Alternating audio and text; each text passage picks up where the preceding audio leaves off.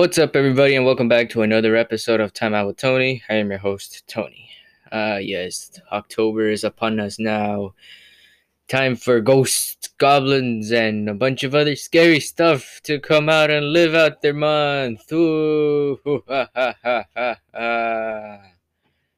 I don't know. Anyways, you guys, welcome back to another episode. It's finally October. I got a lot of good stuff planned out for this month. Some of it may be stupid, some of it may not be. Either way, got a lot of stuff planned, and I can't wait for you guys to see it. We're almost at 200 plays, or at least the time of this recording. We're almost at 200 plays, and yeah, that's pretty much it.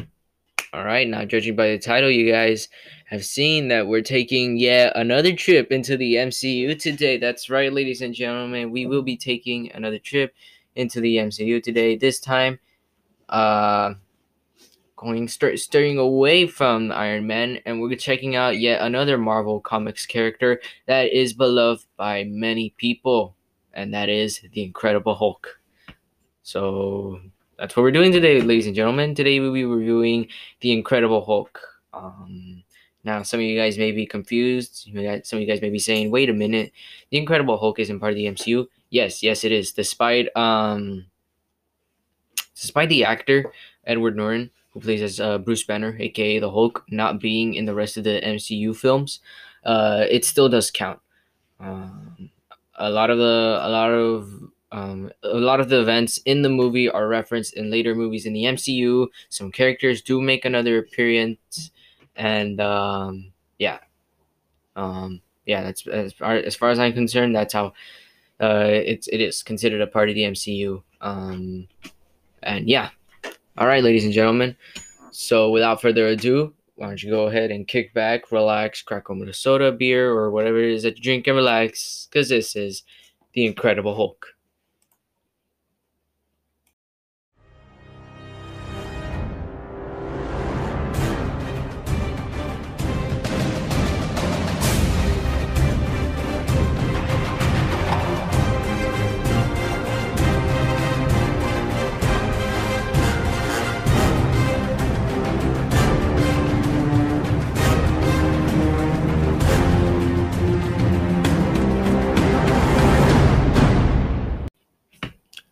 All right, so for those of you new to our podcast, here's how this goes. First off, we go a bit into a premise with the movie, like sort of like a short summary. Then we go into the actual plot, go over the movie, some of the points, and after that, we give it our rating, our personal opinions. After that, we go a bit behind the scenes. We take a look at how the movie was developed, how it did at the box office, and should be a nice day. All right. So, for those of you that do not know, The Incredible Hulk is a 2008 American superhero film based on the Marvel Comics character, the Hulk. First produced by Marvel Studios and distributed by Universal Pictures, it's the second film in the Marvel Cinematic Universe, or better yet known as the MCU. It was directed by Louis Leterrier, and it was actually from a screenplay by Zach Penn and stars Edward Norton as Bruce Banner, aka the Incredible Hulk. Alongside, we got Liv Taylor, Tim Roth, Tim Blake Nelson, Ty Burrell, and William Hurt. In the film, Bruce Banner becomes the Hulk as an unwitting pawn in a military scheme to reinvigorate the super soldier program through gamma radiation. In MCU lore, the Super Soldier program is the same program that transformed Steve Rogers into Captain America. Spoiler alert, sorry. For those of you that have not seen the MCU whatsoever, I recommend you watch the MCU first before I accidentally spoil it for you. Anyways. Right, so Banner goes on the run from the military while attempting to cure himself of the Hulk. As the mixed reception to Universal's 2003 film Hulk, just straight up Hulk, Marvel Studios reacquired the rights to the character, though Universal retained distribution rights. Leterrier, who expressed interest in directing Iron Man for Marvel, was brought on board, and Zach Penn began to work on a script that would be much closer to the comics and the 1978 television series of the same name. In April of 2007, Norton was hired to portray Banner and to rewrite Penn's screenplay. His script positioned the film as a reboot of the series, distancing it from the 2003 film to give it the new version to give the new version its own identity. Norton was ultimately not credited for his writing, and filming took place from July to November of 2007, primarily in Toronto, Canada. Additional filming was in New York City and Rio de Janeiro. Over 700 visual effects shots were created in post production using a combination of motion capture and computer generated imagery to complete the film. The Incredible Hulk first premiered at the Gibson Amphitheater in Universal City, California on June 8, 2008, and was released in the United States on June 13th as part of Phase 1 of the MCU. It was widely considered to be an improvement over the 2003 film, with praise for its visuals, action sequence, and portrayal of the character. The film grossed $264.8 million worldwide, making it the lowest grossing film of the MCU. Yes, that's right, the lowest grossing film of the MCU only made 264. Ouch.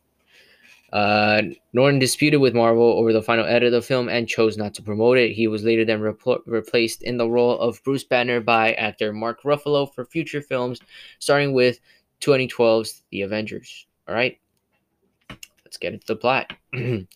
Our story opens up at Culver University in Virginia. General Thaddeus Thunderbolt Ross meets with Dr. Bruce Banner, the colleague and boyfriend of his daughter Betty, regarding an experiment that Ross claims is meant to make humans immune to gamma radiation. The experiment, part of a World War II era super soldier program that Ross hopes to recreate, fails, and the exposure to gamma radiation causes Banner to transform into the Hulk for brief periods of time, whenever his heart rate rises above 200 beats per minute. The Hulk destroys the lab and surrounding area, killing several people inside and injuring the General and Betty, along with others outside. Banner becomes a fugitive from the U.S. military, and Ross in particular, who wants to weaponize the Hulk. 5 years go by. Banner now works at a modeling factory in Rotina, Rio de Janeiro, Brazil, while searching for a cure to his condition. On the internet, he anonymously collaborates with a colleague, only known as Mr. Blue. He is learning yoga techniques to help keep control and has not transformed in the past 5 months. While at work, Banner accidentally cuts his finger and he accidentally drops a bit of his blood into a bottle, which is eventually ingested by an elderly consumer in Milwaukee, Wisconsin, and it ends up giving him gamma sickness. Using the bottle to track down Banner, Ross sends in a special forces team led by Emil Blonsky to capture him.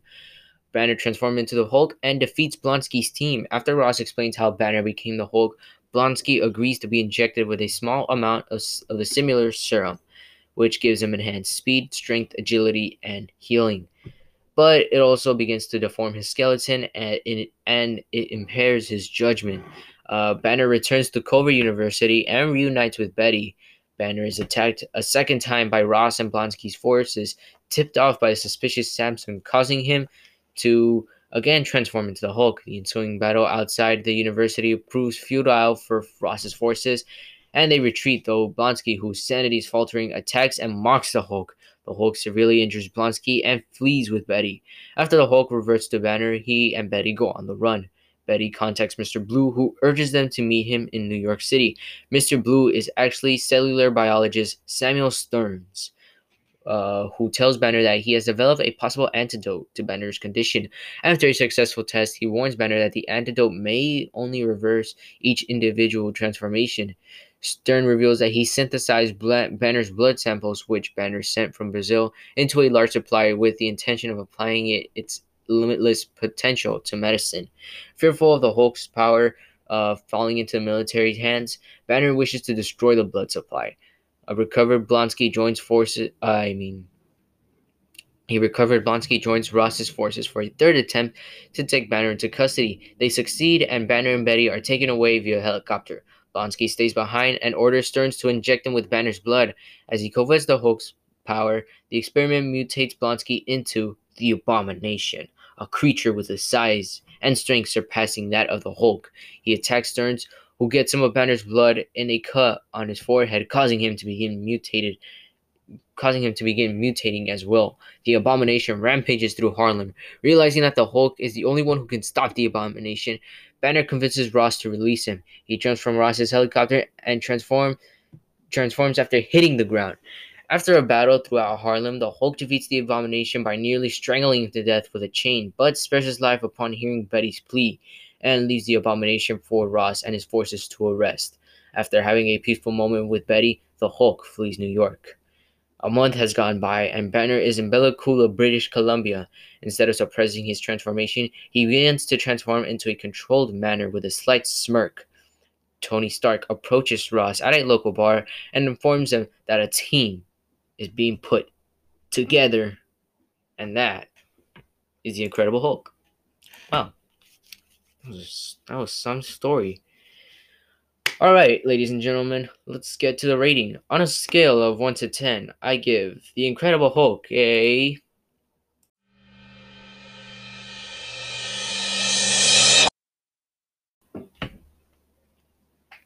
7 out of 10. That's right, ladies and gentlemen. I have to give it a 7 out of 10 and not a complete 10 out of 10. The reason being was because, well, reason why it does get a 7 out of 10 to begin with was because, well, for starters, it was a great movie. Don't get me wrong. It had a lot of good effects. Yeah, it just had a lot of good effects. The plot was good too. Um, relationship. I mean, not relationship. The villain, the Abomination here, just the graphics that they used on him. That was just wow. Like to make him this creature that is 10 times better than the Hulk. I just love that part. Um, but aside from that, yeah, I gotta give it a 7 out of 10. Reason being is because a majority part of the plot um, was simply just edited, was changed by Edward Norton, which didn't really let it achieve its full potential. Like this Zach Penn here, he had a lot of good ideas. He was planning on making this one of the best movies he's ever written. He had some really good material written down, but then Marvel, I don't know, or the producers, I don't know where, just decide to hire Norton, and he comes in and he starts changing up the script. He starts, oh, we're gonna change this and that and this and that, and I mean, while although it is some good shit in there, there is some good shit in there. It really missed on its potential. Like it's great, but it could have been better. You know, that's the reason why I gotta give it this kind. And not only that, but I just simply don't like actors that are extremely difficult to work with. I just don't.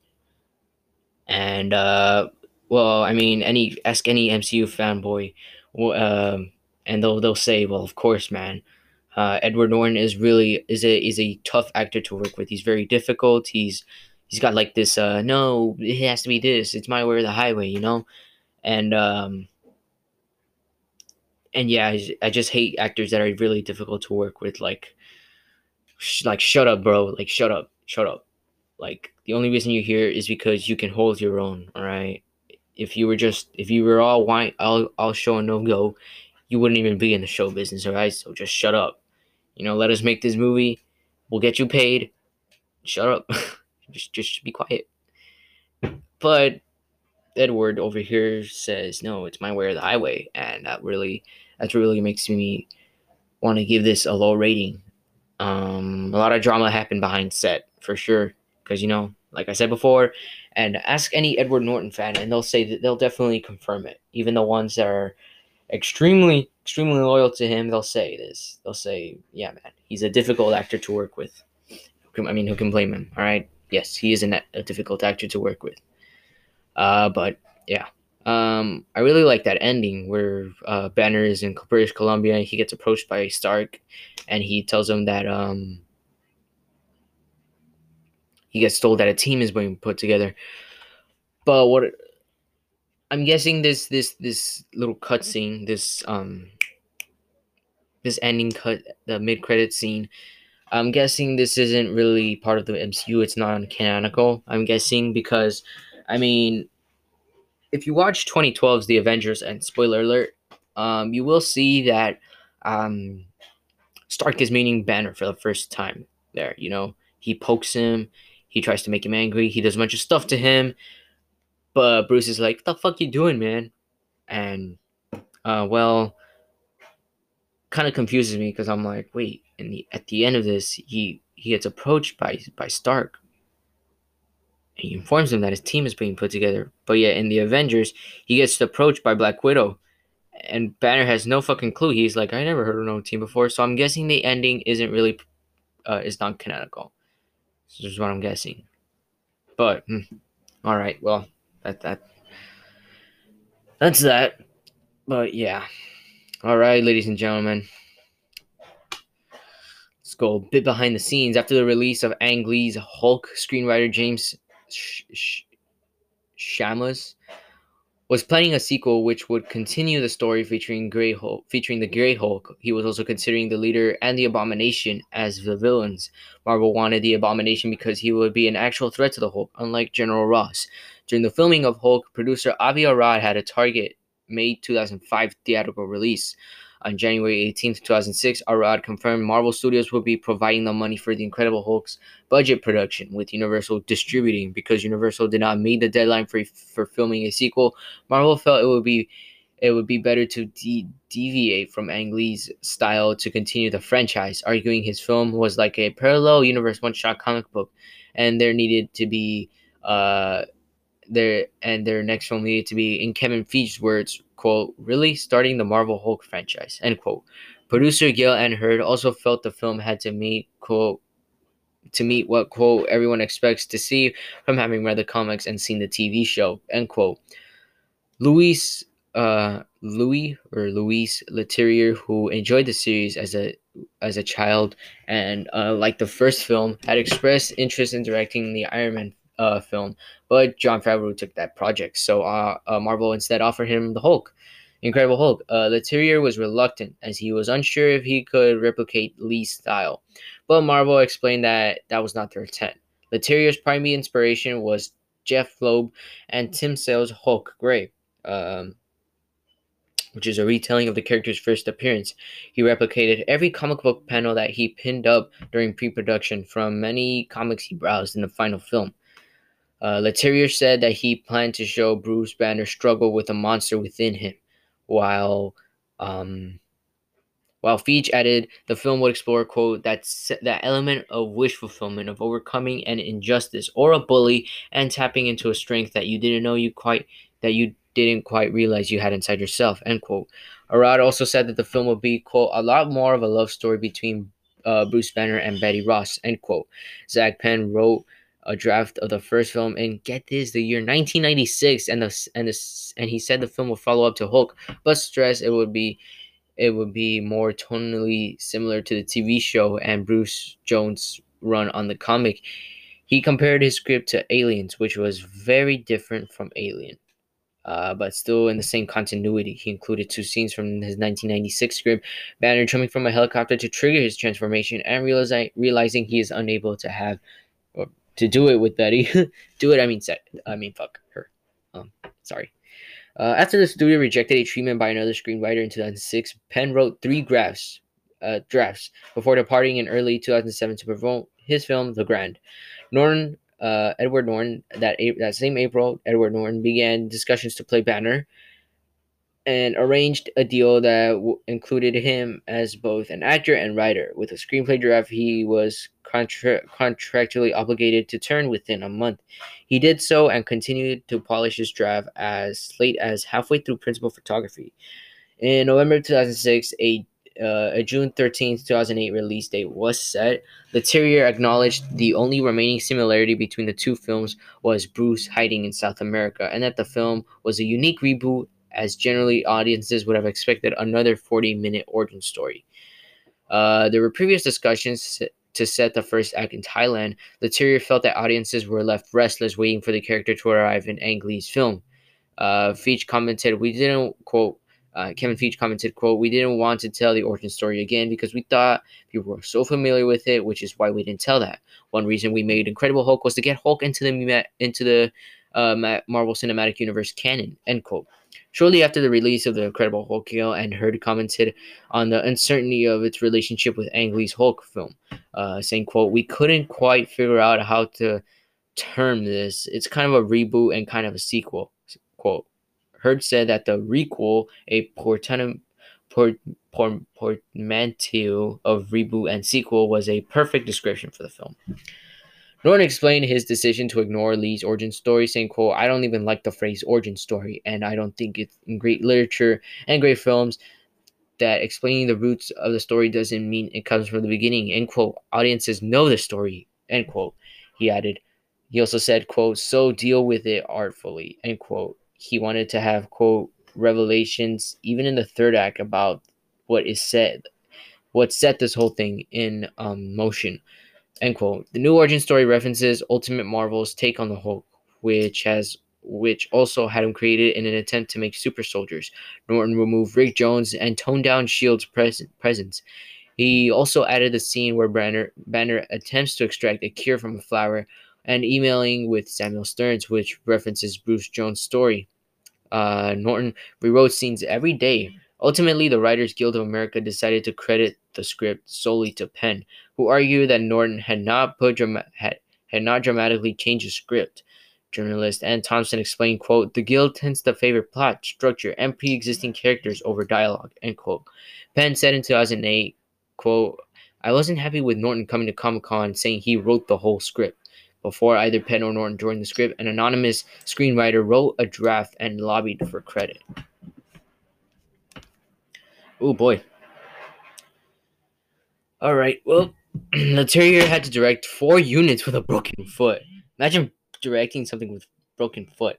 Anyways, filming began on July 9th, 2007. Shooting mainly took in Toronto because Mayor David Miller is a huge Hulk fan and promised to be very helpful to the crew when closing Yonge Street for 4 nights in September to shoot Hulk and Blonsky's climactic fight. Despite messing up the street with explosives and on-return burned vehicles, the crew would clean it up within 20 minutes so business could continue as normal each day.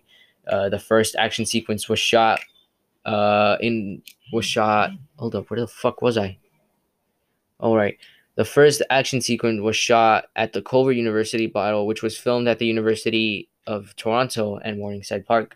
Filmmakers built a glass wall over a walkway at the university for when the soldiers trapped Banner inside to smoke him out. There was a shooting in the financial district, a factory in Hamilton, Ontario, which was due for demolition, but it was the interior of the Brazilian factory. The site's underground floors were used for Ross's military command center.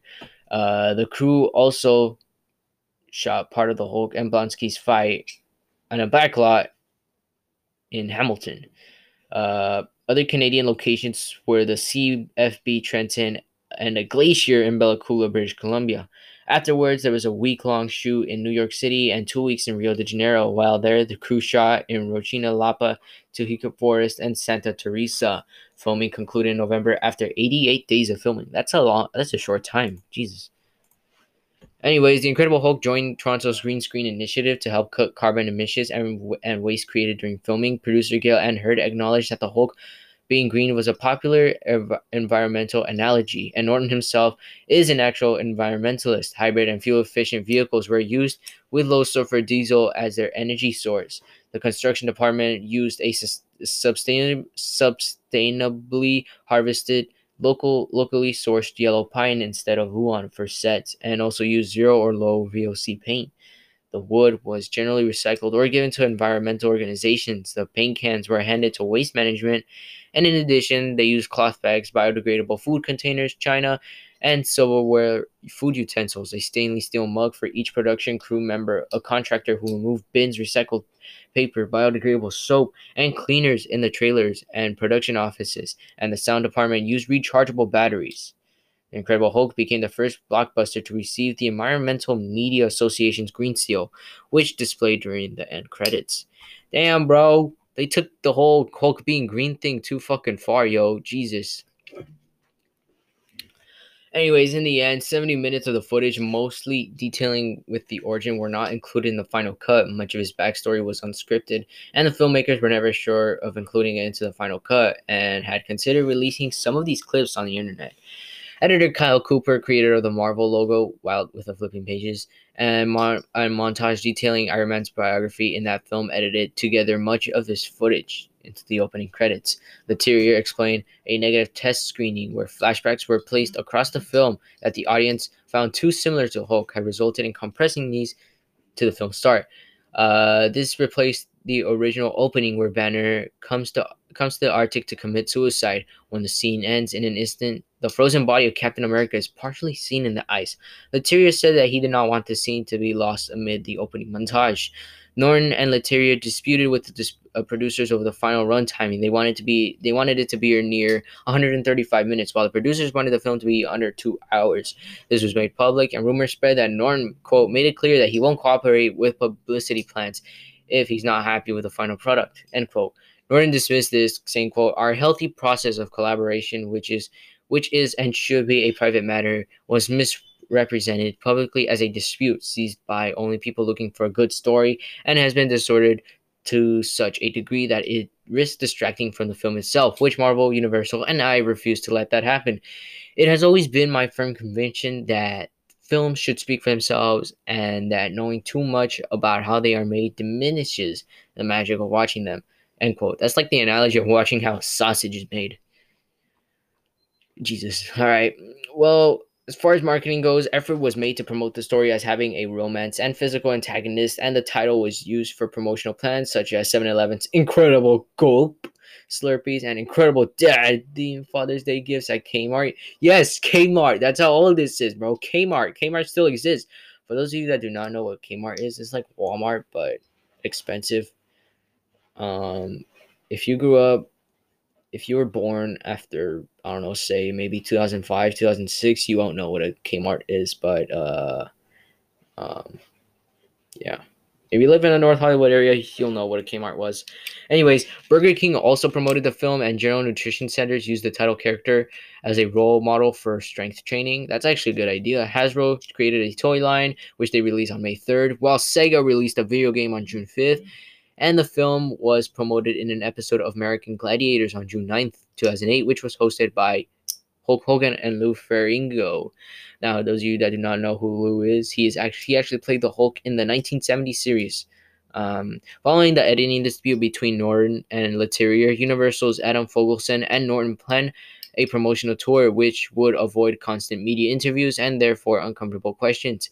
Norton attended the premiere and took part in a Jimmy Kimmel Live sketch and would also promote the film in Japan. However, during the film's release, he chose to do charity work in Africa. Yay, I guess. Yeah, definitely good. Anyways, the film premiered on June 8th at the Gibson Amphitheater in Universal City, California, and was released in theaters on June 13th in the US. It opened in 3,505 theaters, and the film is part of the Phase 1 of the MCU. The Incredible Hulk was formatted in IMAX for the first time on August 30th, 2018. Yes, 10 years after. As it was part of the Marvel Studios 10-year IMAX festival. So, Anyways, The Incredible Hulk went on to earn $134.8 million in the US and Canada alone. They got $128.6 million from other territories, and in total, a total of $263.4 million. The film, even though it barely passed its predecessor and only equaled it if the smaller budget of the first film was taken into account, was still considered moderately successful. Entertainment analyst David Davis, that's weird, David Davis, told the Hollywood Reporter, quote, the first Hulk had such high expectations after the NBC Universal merger was supposed to be critical favorite Ang Lee's breakout commercial blockbuster. Then with the new Hulk film, Marvel was able to underplay the importance of the success after the great success of Iron Man this summer. So the new one over-delivered relative to its under-promise. Ooh. The Incredible Hulk received a whopping $55.4 million in its opening weekend, becoming the top film at the box office. It was right behind Fantastic Four: Rise of the Silver Surfer. It was the second highest grossing film over Father's Day weekend, 2008. Yay, I guess. This surpassed industry expectations of a $45 million opening following the disappointing response to the 2003 film. Universal believed word of mouth would contribute to the film breaking even eventually. The Incredible Hulk also opened in 38 other countries, adding 31 million to the total opening. The film outgrossed the 2003 film in South Korea, while its openings in Mexico and Russia created records for Universal. The film grossed 24 million yuan, or it's Chinese money, in its Chinese opening on August 26, 2008, outgrossing the previous film's overall gross of 10 million yuan. On the website Rotten Tomatoes, it's got a approval rating of 67%. Based on 232 reviews, the website's consensus reads, quote, "The Incredible Hulk may not be quite the smashing success that Marvel fans raging behemoth might hope for, but it offers more than enough big green action to make up for its occasionally puny narrative," end quote. Good enough for me. I mean, again, I won't really give it a 10 out of 10 because, I mean, the whole drama between Norton and Marvel, the story was good, don't get me wrong. The story was good. The Abomination, great villain, but, I mean, the fact that they never made a sequel also kind of pisses me off. Like, it's like, wait, bro, like they had chances for a fucking sequel, but whatever. It received a lot of nominations, such as the Teen Choice Awards, National Movie Awards, Scream Awards, and even Saturn Awards. They were all nominated, but sadly didn't win shit. Of a potential sequel, when asked for a potential sequel, Norton said, quote, "The whole thing was to envision it in multiple parts. We left a lot out on purpose. It is definitely intended as chapter one," end quote. Leterrier made the film's final shot of Banner ambiguous. The thought being, if there is a sequel, it would mean Banner finally masters control over his anger. If there's not a sequel, the shot indicates instead he becomes a menace in the Avengers, which kind of sucks. The Tyrael had also intended for a scene in the credits showing Blonsky, human, once more imprisoned and chained in a box. The character of Samuel Stearns, played by Tim Blake Nelson, was introduced to set him up as a villain in a possible future film where he would become the leader. Aaron Sims, the lead designer on The Incredible Hulk, also took time to work on concepts for the leader. Nelson is signed on to reprise his role. Ty Burrell wants to portray the superpowered Doc Samson faithfully to the comics. Leterrier and Roth were originally contracted to return. Leterrier also stated that Norton was not signed on, but in October 2008, Hurt stated that Norton was contracted to reprise the role. The film had outgrossed its predecessor, and Universal indicated interest in a sequel, though Leterrier believed a sequel would not be made because of the film's box office return. Feige said that the film met Marvel's expectation and that Hulk would return, but after the crossover. Hurd was not concerned that a sequel may not be produced until at least 2012, citing the positive reception to the film and having produced the Terminator series, the second and third film of which had a 12-year gap. Tim Roth confirmed that Marvel had signed him for 3 more films. Leterrier, after having previously said that he did not want to direct a sequel, said in late 2009 that he had changed his mind and was now amenable.